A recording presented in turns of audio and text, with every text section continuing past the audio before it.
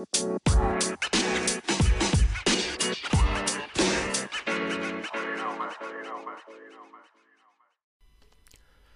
and welcome to Crypto Made Easy. I'm Andrew.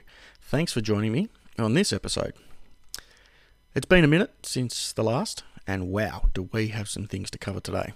You don't want to miss out on this episode. A very important info to cover, so lock yourself in and let's get started. I'm not a financial advisor. Any info provided on this show is not financial or investment advice, so please do your own research. So, where do I start? Alright, let's go with this. As you know, I don't deal in gossip or whispers in the crypto space until they're evidence-based facts. I have a duty of care to provide the most accurate info I can to my listeners. Also, 90% of the things you hear are BS, so why even bother? The reason I say that is because when something you've been thinking and at times saying for years starts to show itself and come back to you from other sources in the space, it starts to look more and more like fact than fiction. Now, bank that, what I've just said, because it'll tie into the show a little later and make a lot more sense. You just have to trust me on that. So guys, last podcast I touched on the open attack on the crypto industry and the SEC coming at staking in crypto. Well, it turns out they were listening and have decided to ramp up the war on crypto, and it's exactly what it is. It's a war. The collapse of SVB and Signature Bank this week were no coincidence. They were no accident. It was direct and planned 100%. The two banks that accept crypto projects to bank with them both fall in a hole one day apart. Wow, who would have guessed? This sent panic through the crypto world, and understandably so. I'm sure what they didn't take into account is the panic that caused a 13% increase in Bitcoin, seeing it go from 19k to 26k at one point, and the volume changed from 35 billion to 58 billion daily. As people got their money out of banks and looked at more secure places to put it. There's now excitement in the crypto world and calls of new bull runs, etc., etc. Now you can be forgiven for thinking we're winning. It sure looks like it, from the skin. I'm sure there are people out there that bought Bitcoin at the top and find themselves in negative territory for some time and are now seeing signs of recovery. You would also be forgiven for thinking that banks are falling and Bitcoin has finally come out on top as the victor. Do you really think fiat and institutional banking sector would fold and give up that easy? Guys, don't be fooled by the media, who are owned and run by the banking world. They only push the narrative they're directed to. Now, anything I say from here has not come from, Twitter crypto or crypto Twitter or anything like that. It's come from more than one very credible source with solid evidence. Credible contacts. It's not hatched up. There's been orders put out to smaller banks in the US not to accept crypto projects as customers in the wake of the two banks falling over this week. The reason was given that crypto projects will be too high a risk to service in the future. Interesting status to put crypto in after many years and so many real-world products being proven, I would think. It would, of course, make sense if it was an intentional move to make it hard for crypto projects to access assets or process payments or they get to, the rainy day money put aside in case of emergency, in hope of causing enough panic that projects start to fall. Investors lose their money and all hell starts breaking loose, right? Well, yes, but is there enough projects and coins that would, be affected, that would be enough to kill crypto? I think that's, not going to happen. It's pretty safe to say. Just in case you're not sure why crypto needs to die now, the false economy and joke of a fiat monetary system is on the verge of implosion. It will expose the banks for the crooks they are and spoil the fun for the filthy rich in the banking world. So they need to band-aid it fast. I introduced to you CBDCs, central bank digital currency, a centralised, uncapped, controllable, traceable, new way to take your money and control you. I'm not sure I'd get a job in the marketing team for CBDCs.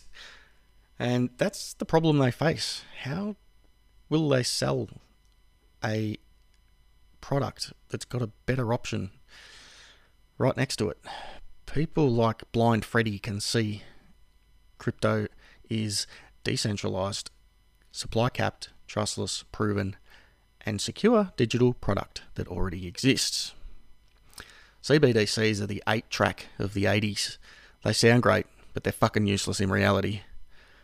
So the only way the US know how to deal with competition is to declare war and kill them. That's how they do it with everything else. Sorry to all my US listeners, but you know it's true. CBDCs are the best option on the market.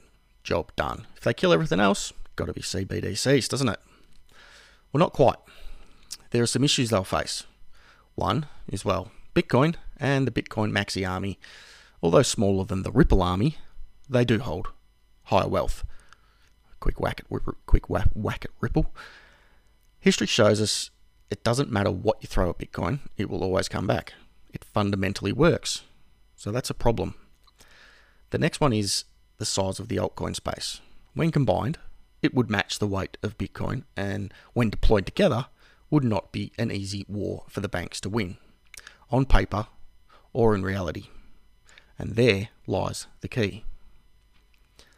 Banks don't deal in reality or like paper trails. They also have the government on their side to keep funding them. Otherwise, the lie is exposed and they play dirty. So let's talk about, well, I won't go into how banks play dirty. We all know they do. But let's talk about now, I'm all over the place here, but the biggest mystery in crypto. You know, since Bitcoin was born in 2009, who is Satoshi? Over the years, there's been hundreds of speculations and even self-proclaimed Satoshis. They pop up, but they're soon squashed as clout chasers when they can't prove who they actually are by accessing Satoshi's wallet that has around 1.1 million Bitcoin, or 27,156,000,000 US dollars in it. So why would the creator of Bitcoin not touch the billions of dollars for near 15 years? That really gets you thinking, doesn't it? So for quite some time, I may have even mentioned in my early podcast that I believe Bitcoin is an agency-created product, e.g. the CIA, FBI, just like the internet was. And there are many reasons for the train of thought. I'm also a strong believer in there's no such thing as coincidences. Now, I hear you say, Andrew, that is pure speculation. I agree. That's why I've sat and waited for years. Well, I have now had two very solid accounts. Another one that's mind-blowing, driven by AI data analysis. This would be saying that this is who Satoshi is. Now, for some less solid and very plausible actions to this, there are in fact 4 Satoshis, and all are CIA employed. Why 4? Well, you can't have one person with the keys to 1.1 million Bitcoin. They could disappear, very rich, or die, right? So it would appear that the first multi-sig wallet was Satoshi's wallet, just way ahead of its time. So what does this mean? Well, you can imagine what would happen if 1.1 million Bitcoin flooded the market. Just when the community thinks Bitcoin is the savior, and boom, free fall.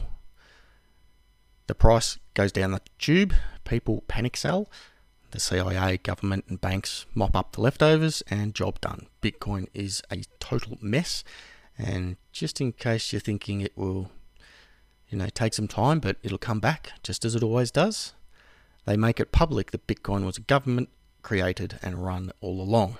That should finish off whatever is left of Bitcoin. So that leaves the altcoin army and projects. Well, we all know what happens to altcoin prices if, Bitcoin dips. It's the knock-on effect. Small alts, and then, add whoever's left, questioning if projects are government run behind the scenes. Well, I think you get the picture. It's curtains. Which leaves a nice fresh path to usher in CBDCs with no far better alternative to compare or to compete with, right? Now let's also consider Ripple and court findings. I think I know the outcome here, but let's just wait for the official word that Ripple will be the backbone and ledger for CBDCs, along with Stellar and a few others that I've talked about before. I've made my opinion on Ripple very clear from day one, and what do you know, they are here just to fuck crypto industry after all. What a shock. So what am I saying? Sell everything and get out? No. There's a chance this won't play out this way. There is a chance this is the ticket to crypto that crypto needs and explodes into the main stage. Or it could be something entirely different that we don't see coming. I don't know. What I am saying is be careful. Keep your eyes and ears open. Don't be caught up in the circus that performs on stage. I hope everything I've said turns out to be wrong. I really do. But there is enough evidence to make it a very plausible event. So now you have a bigger picture and can hopefully see and decide clearly as we move into uncertain times. You need to be safe, eyes open, always be ready to pivot, and I'll be happy to take any shit in the future when all of this is proven to be wrong. I look forward to it. Come and drop a comment on Twitter at CryptoMadeEasy2. Add this to your podcast library. Thanks for tuning in. Until next time, talk soon.